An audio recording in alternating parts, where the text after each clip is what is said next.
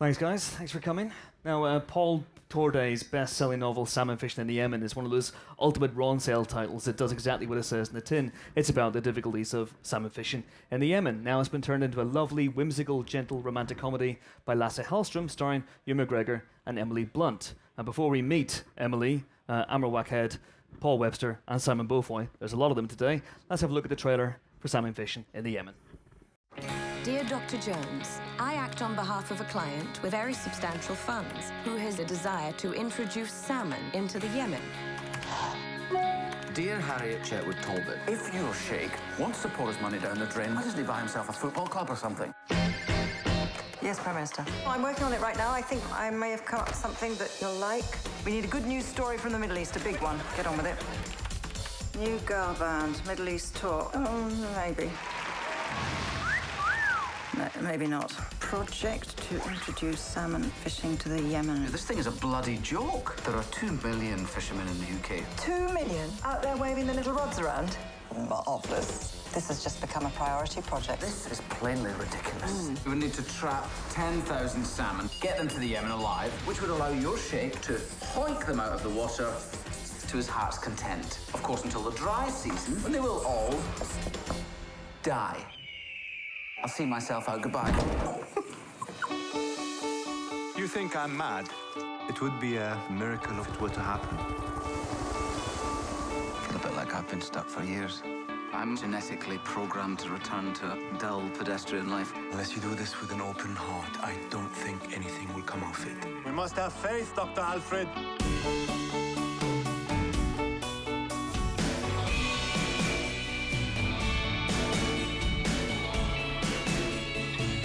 Do you think it's going extremely well? It's an extraordinary idea. I wasn't talking about the project.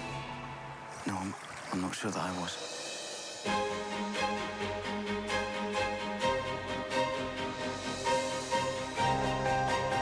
Faith, Dr. Alfred? Yes, all right then, faith.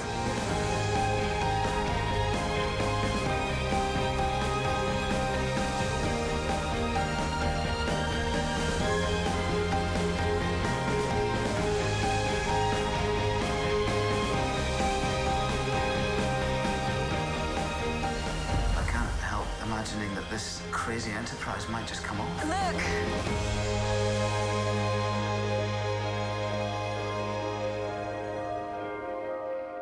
Oh, happy birthday, Patricia. Oh, yes. See with a few more like you in Cabinet. Great stuff. Now, please welcome to the stage, first of all, the writer, Simon Beaufoy. Then it's Dr. Harriet Chetwood Talbot. Please welcome Emily Blunt. Then the producer, Paul Webster. And last but not least, Sheikh Mohammed himself, Amr Wackhead.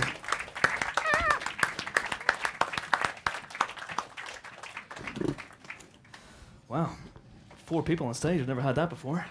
This could get unruly at some point, I imagine. Now, Paul and Simon... yeah, absolutely. We're off the stage.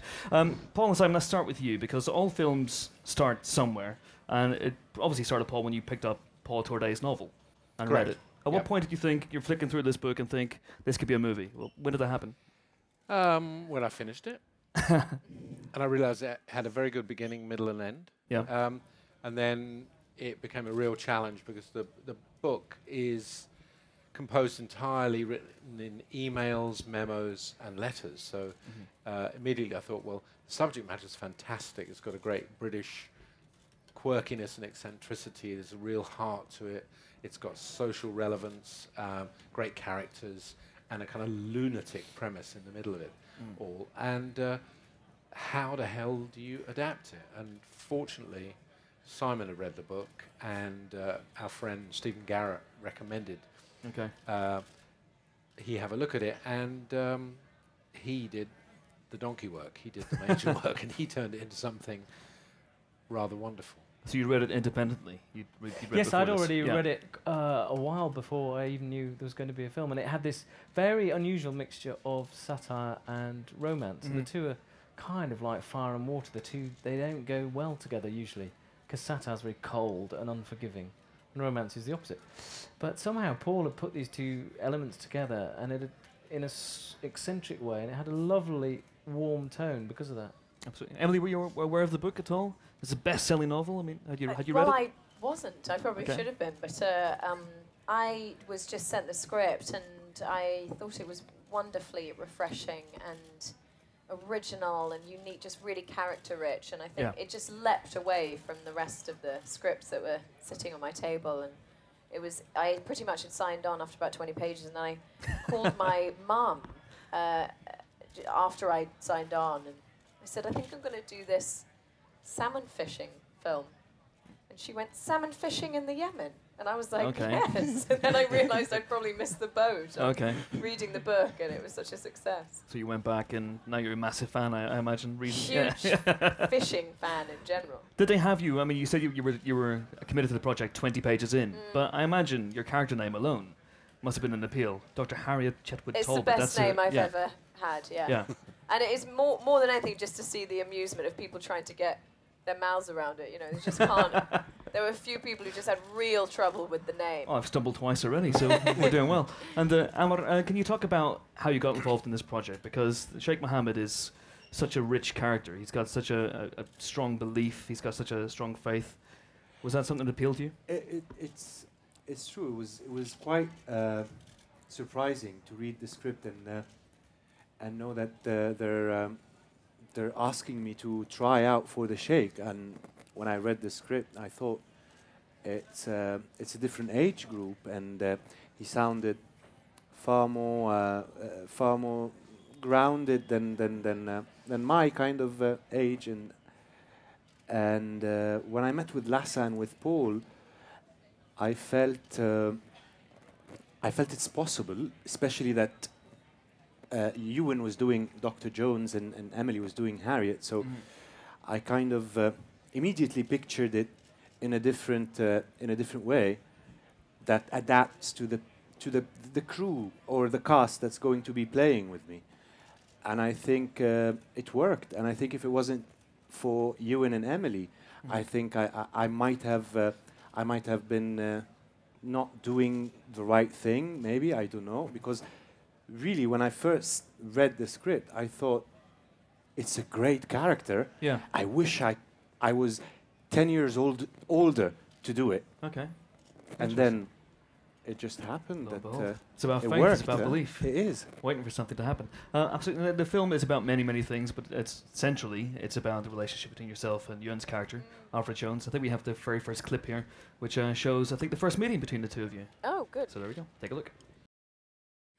Fitzharris and Price represent the Sheikh's assets in this country, including a number of estates in Scotland. He's a very keen fisherman, so he asked us if we would... Sorry? Water, Miss Chetwood Talbot, H2O. Do you want sparkling or still? Not for me, for the fish. Fish require water. You are familiar with that concept. Yes, I am, yes. So, to save us both a lot of time, let me keep this brief and simple. Here, it's very cold. It rains a lot. Here, it's very hot. It doesn't rain a lot. Do you see the difference? Well, you're pointing to Saudi Arabia, Dr. Jones, not the Yemen. Fantastic. Now, Emily, can you talk about that relationship? Because it goes in unexpected directions. You would think this being a romantic comedy drama, we might have seen this before, but it does never quite go the way you think it might go. Well, I think that was the main draw for me, was the dynamic between the two of them, because at the beginning of the film, they're seemingly very ill-suited for each other. I think she's completely baffled by him, and he's rude and unpleasant and uptight, and she's more of a free spirit and confident and tenacious, and so they are a really weird coupling to embark on this crazy scheme together. But I think what I loved about the relationship was that it had a feeling like it was from a different era. You know, there was a sense of formality and decorum that was so charming, and I think you see so many romantic films where people are just ripping their clothes off in the first scene, and it's just like, this is what was so nice, that these two were put in very complex situations, and so it was a slow burner. Absolutely. Which was nice. Absolutely. Working with you, and I imagine must have been a chore. Oh, awful, yeah. No, he's lovely. He's heaven, actually, and really funny and silly, and it was really... He's a very spontaneous actor and generous actor, so we tended not to overthink the scenes, and I think when we got there, the most exciting thing to do was to sort of stretch them around and play so many different things in the moment, and we just tried to keep the chemistry really fresh, I think. Yeah. And Simon, were you on set at all, or did you? Not very much. No, it's a He good was banned. It's a good idea for writers to stay away from set. Otherwise, actors sidle up stuff. to you and start saying, "Can I just change? Can this I have a one? What about monologue that here?" one?" Yeah. No, I think if you've done your job properly, you shouldn't really be needed. So whenever I came to set, very rarely everyone would go, "Who's he? and why is he in the way?" Don't you have like a yellow band saying writer? No, That usually helps. now you get pushed really much further away for good. Absolutely. But can you talk about writing for Ewan and Emily? Did you particularly tailor the characters to their voices once you knew they were? I didn't know when I was writing that these two fine actors were going to be cast in it.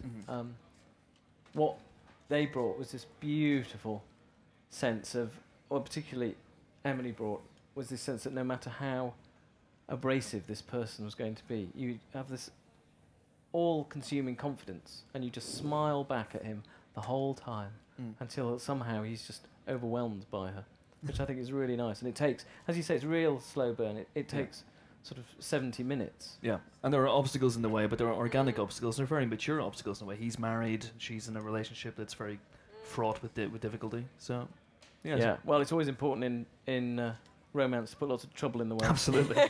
As we all know. Can you talk about adapting this book? Because as you say, it is an epistolary. It's based on letters and emails and diary excerpts. Yeah. Can you talk about turning that into a film? Yeah, funnily enough, that wasn't the biggest challenge for me. I thought it would be, because it doesn't have a particular point of view, and there isn't a kind of authorial voice. It's everybody's different views of what happened to during this particular time in their lives. But actually what I discovered quite late on, to my horror, that it's basically a love triangle with a third person missing. Yeah. And that, in a book, is fine, because you can think about them and bring them to life in your head. On screen, if he's not there, he's not there. Yeah. And that's a real problem. So I did what was quite a controversial thing to people who like the book, which is I bring one of the characters back from the dead. Yeah.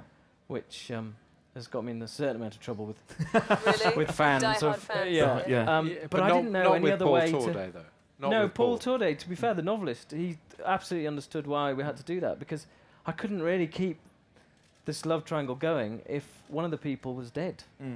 Yes, it was no longer a love triangle. There was yeah. nothing to stop these two rather beautiful people getting together. Absolutely. And there are other changes as well in the book, and not least to Paul Torday, Absolutely. is an older gentleman himself, and he essentially based Alfred, I believe, on his own experiences, largely. Yes, I mean, he used himself as a starting point, and he's a very keen fisherman. He knows a lot about the Middle East. He does. So he wrote a book combining. Paul was an engineer for most of his life, and he wrote this book, which is his first novel, age 60. And since then, I think he's written another 3 or 4. He's an extraordinary man. But what's lovely about him is this kind of old-fashioned. I love that word you use, decorum, because he's got a lovely decorum to him. And but a real keen sensibility, and he was very generous, wasn't he, Simon? Very. With the book. And yeah, your he understood that it is a completely different beast, and that a lot will change, and he just gave us the blessing, his blessing, to change that, really, which is absolutely wonderful and very generous. Yeah, because it's his invention. Absolutely. But the book still exists. The movie exists. They're, two very different creations. And Amar, I just wanted to talk as well about Sheikh Mohammed. He's a keen fisherman. Had you fished before? Were you a... I have tried, yes, before, long time ago, and spent 9 hours, and I got practically nothing.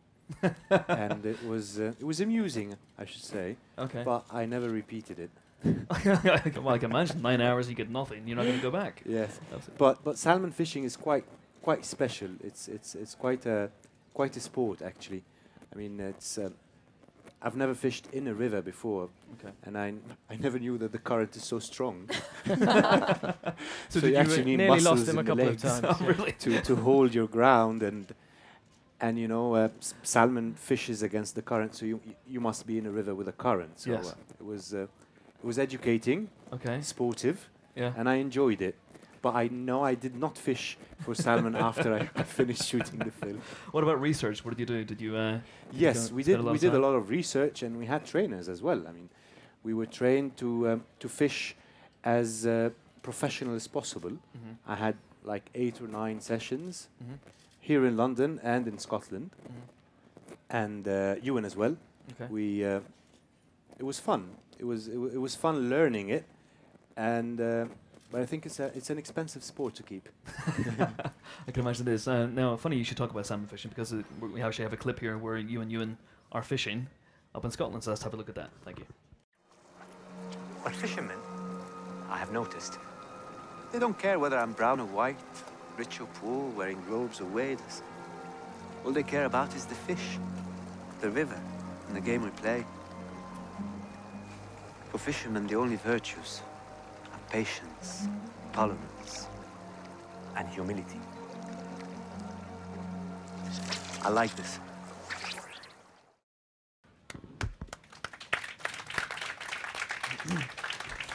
Where was that shot? It's in the north of Scotland, near Inverness, just south of Inverness. quite cold, I imagine. It was Very pretty good. It was In the beautiful. yeah, you weren't in the water. No, I was Yeah. watching you. How cold was it? It was In the water? I think 2 to 3 degrees. Okay. All right. Yeah, it was good. So it was a case of in, do the take, then back out again. No, No? stay in. Stay in. Yeah. Of course. Okay. The problem is when you come out. I remember I spent one day. I spent 4 or 5 hours in the river and not willing to come out because every time I came out, it was really freezing. It was, you know, when you get in, you adapt and it's fine. Yeah. But then the chill when you come out is really unbearable. It's pretty bad. And Emily, did you fish much for this? Because Harriet doesn't really get. I didn't have to fish. herself, so yeah. It was all right. Yeah. I mean, I had one really bad fishing experience when we were staying at. So bad. Was it a staying shark? at. It was not a shark. No. Okay. It was actually Ewan McGregor's dog, so that was probably Okay. worse. You know, my first cast, I managed to hook his very sweet little dog. Oh God. He was sort of scampering around the highway. It's like a really haunting sound, that of an animal in pain. You know, and that was it. I did one cast, and I heard the like that, and that was it. You should have seen the one that It got was away. only his fur. The dog's fine. And the relationship's been repaired. Everything's Yes, fine. Yeah. yes, And Paul and Simon, you method producers and writers. Did you get yourselves wet? I can swim, but Okay. Yeah, no, I've I never actually learned. fished. Have you fished? Simon? Yes, I learned to do it very badly. Okay. So Luckily, the week of the mayfly, when the mayfly were rising, so it seemed really simple. And the fish were virtually flying out of the water onto land you at thought the this time. is easy. I could do Yeah, that, make a living no, out of my this. children Yeah. were catching them, I was catching them. Amazing. Never again. Never But again. No, For a yeah. brief moment, I thought I could fish. Beginner's luck. Okay, so let's get some questions now from you guys. If you have any questions for any of our quartet here, then raise your hands. We have roving microphones going around. Firstly, the scenes from the Middle East, whereabouts were they shot? Morocco. Okay, and the second question, I mean, a title like this is probably not too catchy for like the normal public who don't know anything about the film. So how do you go about trying kind of like market the film and just make it so people actually want to see it? Because when they just hear the title, they probably won't sound like they're interested in I it. felt like more of an issue of the title in the States because I Yeah. don't think it was such a bestseller out there. No. So we would get a lot of questions. People going, "Why did you call it that? Like, it's so clunky and weird." And I'm like, "But it is about salmon fishing in the Yemen, you know." Yeah. And I think that is actually what the film's about. I think once people have seen it, you fully understand why it's called that. And I don't really know what else. We tried to come up with other titles that It might just be a bit sounded catchier. And Cliche, though. yeah, and Generic. You know, it's a leap very of faith. eccentric film, Okay, and we yeah. thought, and the eccentric title should stay really because it was all part and parcel of, and it's what the novel's called. So Transformers 4, maybe? Or The Dark Knight, salmon fishing in the Yemen? That might have helped. Who knows? Yeah. Yeah, but you're right. It's been a real challenge, a marketing challenge. Yeah. It's, you know, the danger is people think it's a documentary, literally about salmon fishing in the Yemen. But with the right distributor and the right set of marketing tools, you can overcome it. And I think, you know, Simon Beaufoy specialises in writing screenplays What with specialise? bizarre, the full Monty, you know, Yeah. Slumdog Millionaire, you know, all these. Yeah, all those titles are only bad titles until people like the film, and then they sort of like the title. Yeah. With the Full Monty, we spent months trying to think of a different title because nobody in America knew what that word meant. Same with Slumdog Millionaire, and that they sort of worked out in the end. So we're hoping that this one will too. But I imagine Lasse was very dedicated to the title, very committed to it, didn't want to change, because he's been braced movies with strange titles in the past. So absolutely. Yeah. What's Eating Gilbert Grape? Absolutely. Yeah. So there we go. For example, Paul, Morocco was mentioned there as a location. How difficult was that? I believe it was a complication. We shot in southern Morocco, so quite far down into the Sahara around Ouarzazate, which is actually kind of the film centre of Morocco. Ridley Scott has pioneered a lot of work down there, loves it down there. And I thought it was going to be the most challenging part of the shoot. And in fact, it was once we got over the physical sort of meteorological obstacles, which I'll go to in a second, it was fine. It was a fantastic place to work, and the food's good as well. So just an enormous crew, wasn't it? We just had hundreds of people working there, but it was fabulous. But you make a movie about people who build a salmon fishing run in a dry riverbed. And what do you use to do that? You use a dry riverbed. And we were absolutely assured that it never rains in Morocco at this time of year. And sure enough, 4 days before we would start shooting, a 12-foot high wall of water came down and washed away our set completely. Oh my God. And meaning that the scenes at the end of the movie, scenes of devastation in the movie, are real. They're actually what it actually looked like, and something we could never have hoped to have achieved with art direction. But it was the tribute to the Moroccan crew who reconstructed the salmon run in record time. It's a fantastic place to work. Yeah. So presumably then you just flipped around and shot back to front. Yeah. Essentially. Well, a very big challenge for the actors to shoot the very end of the movie, right?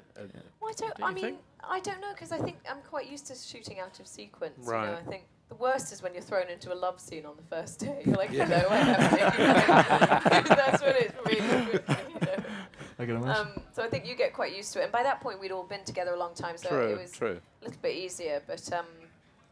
But yeah, it was a wonderful location for us. I mean, it was a dream. I was working with such lovely people as well. And so between takes, we would just hang out in these fantastic Bedouin tents. And it's when you stare out at the desert thinking, God, what a great, fantastic job. You know? It's the first movie I've ever worked on where you had to have a professional scorpion and snake handler. Snake handler. Yeah. Okay, just in case. Did you see any? There was a cobra when Kristen was doing her EPK interview. There was a cobra like 3 feet. Trying to get in the shot. No, some royalties maybe. By a snake. Good God. Yes, please, sir. Thank you. Just wait for the microphone. Thank you. Can I ask, how much was the budget, and how did you get the finance together to make the movie? The movie cost just under £10 million, and Lasse Hallström did an amazing job, I think, with stretching that budget. It's a pretty rich visual tapestry. And how do we get the money? Well, the answer to that is true of all British independent movies, with great difficulty. You cobble to get it together with a bit here and there. And but we were very, very lucky. We had great commitment from Emily and Ewan to make the film, and if an actor is willing to say attach their name to a project, it really helps you raise the money. And once Lasse came on board, we went to Cannes in 2010 and raised the money very, very quickly based on selling the movie abroad. And our chief supporter was Lionsgate, who are distributing the movie here, who were fantastically helpful and useful. But it was a pretty grueling process, as it always is, unfortunately. Is it, for Amar and Emily, is it a question of when you commit to a movie like this, you commit to it and you think, well, it actually might not get made for 6 months or a year, or something might happen? Do you have to set aside time or remain committed to it no matter what may happen? But usually, when the film is likely going to happen, and you try to make room for it, and if it's a film that you like, you always keep that room for it. Even if it pushes, you keep pushing with it. And I've had films that waited 7 years, and I've done them at the end, and they were really, really great films. Wow. So I think it's a matter of relationship between you as an artist and the script that you read, and you really want to be part of that, and that's it. It's really that, and it depends on the producer and his readiness and if he's going to be ready to film soon, or he's going to have to be pushing it. And I don't mind that. I don't mind, as long as I know beforehand that it's not going to be the next couple of months or 3 months. We're going to push it 6 more months and so on. I'm fine, because I'm still. I'm not taking away from my work, waiting in vain for nothing, for something that's not going to happen. Absolutely. And Emily, I imagine much the same for you. Well, you must have hidden the panic of raising money very well. I don't know if I was aware of your sheer panic. I think Simon was more aware. Maybe. It happened a little bit. Yeah. But I think, I'm not even sure how it happened, but I know that Ewan and I attached ourselves around about the same time. Yeah, that's right. And it was a different director, and then Lasse signed on, and I think that was the time where the money really came in, because Lasse had this huge hit with Dear John, and so I think people thought, well, this guy obviously knows how to make money. I mean, there's no rhyme or reason, but I think people usually crunch numbers on you. Yeah. And so then we got the money, but no, I was always in love with this, and it was actually the only project I did that year. I think it was the one movie I did, and actually I did that Sister movie. That's right. But that was only 2 week shoot, so I was really committed to just waiting all year until it happened, and which is very unusual. Very unusual for Right. an actor to do that, and thank God for you. Hey, Where did the idea for Ewan and Emily come from? In the book, the character of Fred Jones is written older. Yeah. You know, as you said, it's kind of based on Paul Torday. And we all thought about it, and my company thought it might be, you know, an exciting choice to have somebody who's just on the cusp of middle age, you know, very, very early middle age, somebody at 40. Because the story is about second chances. Yeah. So you needed somebody to have lived a substantial amount of their life in a relationship, which Fred has. So, and we love the idea of Ewan, and we love the idea of converting the very English character in the novel into a very Scottish version of it. And Simon came up with the idea of a very specific accent for him, didn't you? Yeah, there's a particular Edinburgh Morningside accent that I felt Ewan and I discussed a lot, because they have a reputation for being extremely correct and uptight, and the accent kind of reflects precisely that sort of personality where everything is absolutely in the right place. Okay. And so that seemed to fit precisely with him. Okay, fantastic. And for Emily, where did Harriet come from? Did you do much reading into her background, or did you do much research at all? Well, you know, it's a bit different if you're playing a fictional character. I mean, you know, if I'm playing someone who was actually real, then there's just a encyclopedia of stuff you can discover. I remember playing Queen Victoria, and it was fantastic how much I could get my hands on. I mean, I read her diaries, her letters, and in that way you really get a sense of the spirit of the character. And then you still have to, it's your personal take, it's your personal approach. But with this, I think it really, the characters, it was very alive to me, and it jumped off the page at me. And so I then it's just about whatever your process is. I don't know if mine is interesting. It's probably to do with thinking a lot and just understanding more than anything, compassion and understanding. Okay, fantastic. Any more questions for the guys? Just put your hands up if you have anything at all you want to ask. Hi. Can you talk through like the differences between making a film of a book and then a film that's the original idea of the screenwriter, like for the marketing the film, writing the film, acting out the characters? Do you want to start on that one, Simon? Absolutely. Yeah. Well, I mean, obviously, if you're adapting a book into a film, you have the characters, and that's the characters and the outline of a tale to tell. And usually, that's all that I promise to the novelist that will stay, is that the characters and the story and something of the spirit, the kind of soul of the book, will remain the same. But everything else is sort of up for grabs, really, because you have to reinterpret a novel for screen. It's like doing a cover version of a song, really. The original is there, but you have to rethink it for a completely different era and a different medium and different people. So that's how I approach adapting. And an original screenplay is just a much messier process for me, because it starts with my own idea, which is very unformed. Whereas, if you have a book as your raw material, you're starting ahead of the game.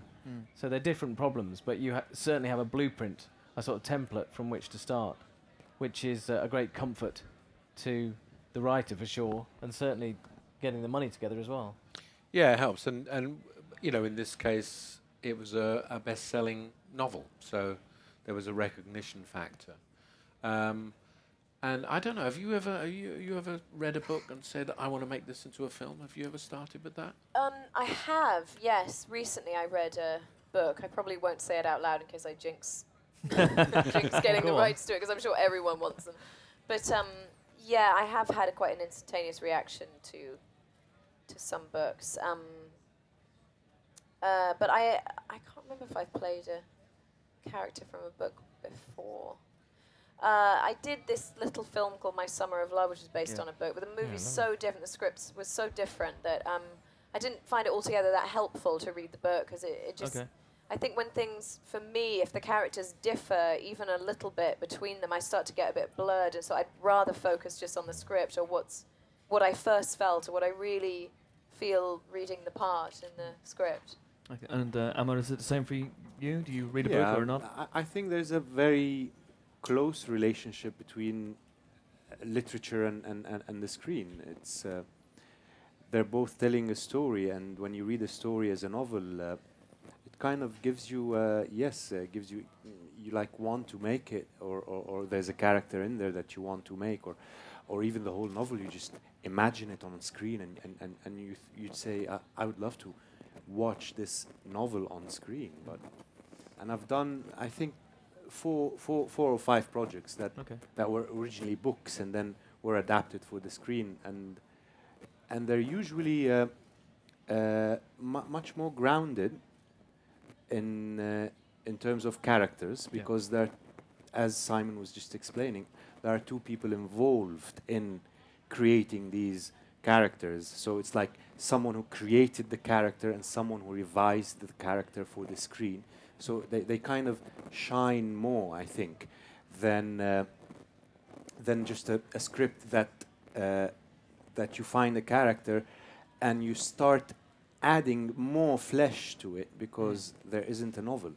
Yeah, absolutely. I think it's an incredible challenge, though, because people, when you read a book, essentially you are making a film in your head, and so you have a preconception which is very challenging for the adapter and for the filmmakers, because all that wonderful prose is irrelevant in film, because the camera is the prose, and that's the skill in the adaptation, I think.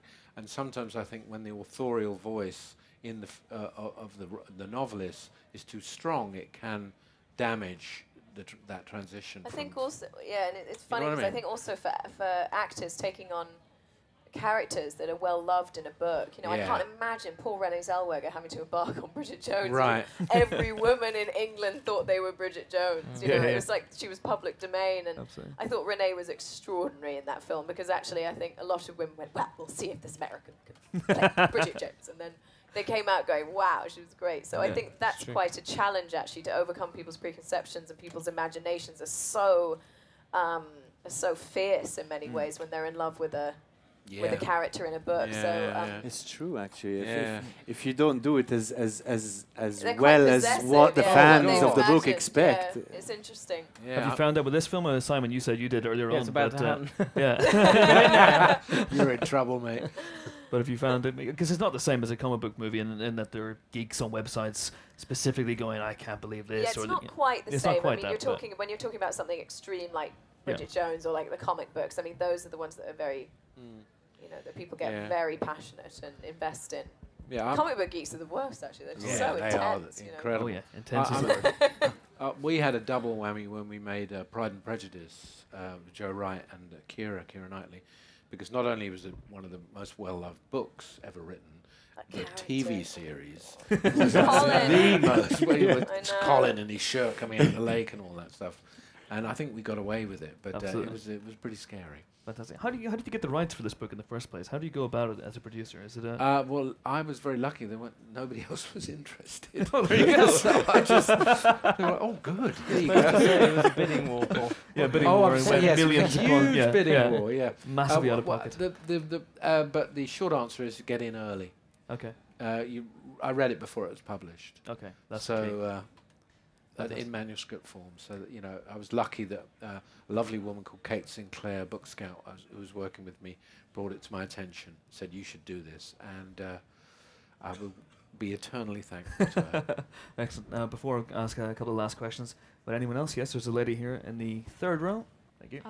Question for Simon. Hello. Do you normally work with a script editor, or how do you go about getting feedback on your scripts, and how long did this script take? This one took a few years. There's nearly always somebody who saves the day for me, whether it's an official script editor or the producer or the director. There's always somebody who comes in at a moment of despair and says, it's not that bad, look, if we put this here and we move this around and it's really about this, whereas you're pretending it's about this, then it all goes all right in the end. I've never been able to do it on my own. It's an incredibly collaborative process, and I've always been rescued beautifully. I mean, I think the whole filmmaking process is one of being rescued endlessly. From when you're writing the script, the actors come in and do superb things with lines that aren't terribly good and make them better. Then a cinematographer will do extraordinary things, and an editor will rewrite and remake the whole thing in the edit room just with pictures instead of words. And people are endlessly reworking it and improving it all the way along. And then a composer will come along at the end and do subtle, wonderful things that improve a scene even more.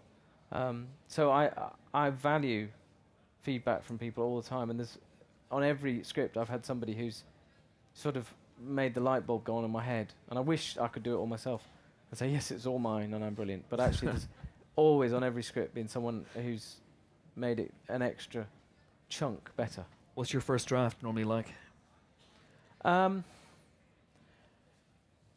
It's the first draft is always one that never quite knows what the film's about. It always takes a while to realise that it's actually a film about hope, or it's a film about second chances. And the first draft, it seems to be about a lot of things, and it's rather unfocused. Okay. And the different draft is a process of refining what the story's really about. Not what it might have been in the book or what I wanted it to be about, but sort of what the story will tell you it is. It's saying this is a story of hope over adversity, or of a man who thinks his life is going down one road and is rather despairing about that, but at the last minute, someone comes along and rescues him. Absolutely. And how did it change when Lasse came aboard? And this is a question for all of you. What was it like working with him, indeed? The script didn't change at all, did it? Really? No, he kept saying, I don't want to change a word, which is extraordinary. I remember talking to him on the phone, and he's such a wonderfully odd guy, Lasse. I mean, he's a real character. And he has certain phrases that we all love so much. Like, working with him was heaven, because they'd shout cut, and he'd say, wonderful stuff. Wonderful, wonderful stuff. And he'd be like, one for fun. He was just so easy and wonderful to be around. And if you'd ask him a question where he felt a little bit on the spot, so I'd say, Lasse, about this moment, I don't know if I really want to be here. What do you think? He'd go, aha. And he'd just pause, and he never wants to really take a hard line on anything. Yeah. And that's really nice as an actor, until you need a response. But but he really was open and created such an atmospheric set for us to, play on, basically. And it was very collaborative, and really likes actors. I think actually really likes them and loves watching you do what you do, and doesn't really get in your way, knows when to step back, knows when to step in. He would occasionally give you just a gem of a note, which would just really interesting notes, and I loved it. I want to work with him again very much. And, yeah, he did actually. The only rewrite Lasser did was with an iPhone. Actually, he shot some iPhone footage. More interested in shooting that than our film. Than the movie, actually, his iPhone diary was a big part of the making of the movie. But some of it ended up a sequence which Simon didn't script. Ended up in the movie, and it's a very good sequence. Yeah. And it's straight from an iPhone. Which sequence is that? It's the montage of the project coming together, and when Harriet and Fred are with the Sheikh in Morocco. That's Lasser with his iPhone. Yep, that's him with an iPhone. That's not bad at all. Yeah. Not bad at all. Yeah. And what made you go for him in the first place as a director? Well, I think, as Emily said, he'd just come off a big hit movie, so he was a hot director. He called me. In fact, ironically, I was in Sweden, in Stockholm, his hometown, and he called me from the States, and I've just read your script. I think it's wonderful. It's the best script I've read in a year, and that became a running joke. Every time he spoke to anybody, it would be best script I've read in 5 years, a decade, best script. It's really good for me. I think I got a decade. You got a decade. Huh? Yeah, and I was a huge fan of and still am of My Life as a Dog, and What's Eating Gilbert Grape, particularly in his movies, and they connected that kind of quirky, eccentric, very amusing, very humane sensibility which informs those films was I felt the right kind of approach for this film. And this movie, whatever you think about it, I think it has a big, big heart, and I think Lasser's got a big heart, and he brings that to the screen. It reminded me in a way of Local Hero. Was that Yes. was that touched Yeah, on it for was you? one of I my love favourite that films. film. Yeah, Yeah. absolutely. Yeah. That was something. Fabulous. Was that something you were deliberately trying to invoke, that feeling, or? Well, it's funny, when I was pitching it, when you go out and try and raise the money, my two references were Ealing comedies like The Man in the White Suit with Alec Guinness and Local Hero. And very, very fortuitously, just tonight at the premiere, Dennis Lawson, who stars in Local Hero, Of course. who showed up. Ewan's uncle. And he's Ewan's uncle. Yeah. And it was so lovely, to see that. I felt the circle was really complete at that point. Oh, fantastic. I just got one last thing to ask you guys. This film is about hope, and it's about second chances, as you said, but it's also about not hearing no, not listening to someone when they say no. Is that something you can relate to, and is that something in your life that you have done yourself? Never taken no for an answer? Let's go along the line. Start with you, Simon. Yeah, I just tremendously admire that in part of the human spirit that says, no matter how many times people say, well, you can't do that, that's impossible, he'll never do that. Those people go, I know, but I'm going to try anyway. I mean, it's why everyone watches sport, isn't it? It's why I support Burnley. endlessly. Oh man, the so triumph sorry. of the spirit. And one day they will overcome Manchester They will United, triumph. and it will all be all right. And you just, and it does happen in sport, and that, Yeah. and I think that's why sport is so completely grips people so tightly, because the impossible can happen just once in a while, and I think that's in everybody's genes, that they somehow, no matter how bad things are, they can overcome it one way or the other. And I just love that about people. Absolutely. And I'm so sorry about the Burnley thing, by the way. Emily, what about yourself?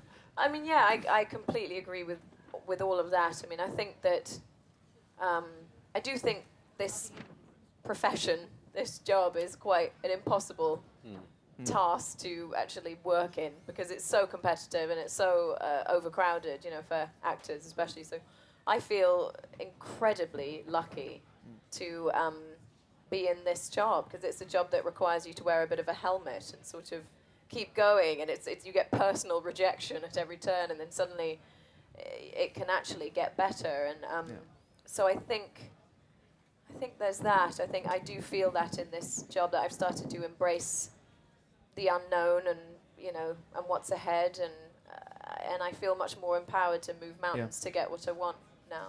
Absolutely. And Paul, as a producer, no must be a 4-letter word for you, is it? Well, I mean, if that's actually when people ask me, how do you define what a producer does, and my glib answer has always been to be told no and pay no attention. And you have to. I mean, it's the same as being an actor. Yeah. I mean, I don't know how anybody would want to be an actor. It's so, I mean, it's so difficult because you get rejection constantly from most actors. Yeah. It's an I love actors, and it's an extraordinary kind of triumph of the human spirit. And it's certainly not that as a producer, but you certainly have to pay no attention to that two-letter word. Absolutely. And Amar, the last word for you. Yes, I share the same opinion. I think no has no place in our profession and in our life in general. I mean, people usually, if you ask anyone here, can you change the world? They'll probably say no. But you can read in history, so many one persons have changed the face of the earth completely, and I think it has to do with how much you have faith in what you want to do, that you will listen to people who tell you no or not, and I don't usually listen. Good. Keep it up, sir. Fantastic. Well, that's all the time we have, I'm afraid. Thanks, guys, for your questions. Thank Thank you for coming. Movies out next week. Thank you to Amar Wackhead, Paul Webster, Emily Blunt, and Simon Beaufoy. Thank you. Thanks, Chris. Thank you Very much. Very good.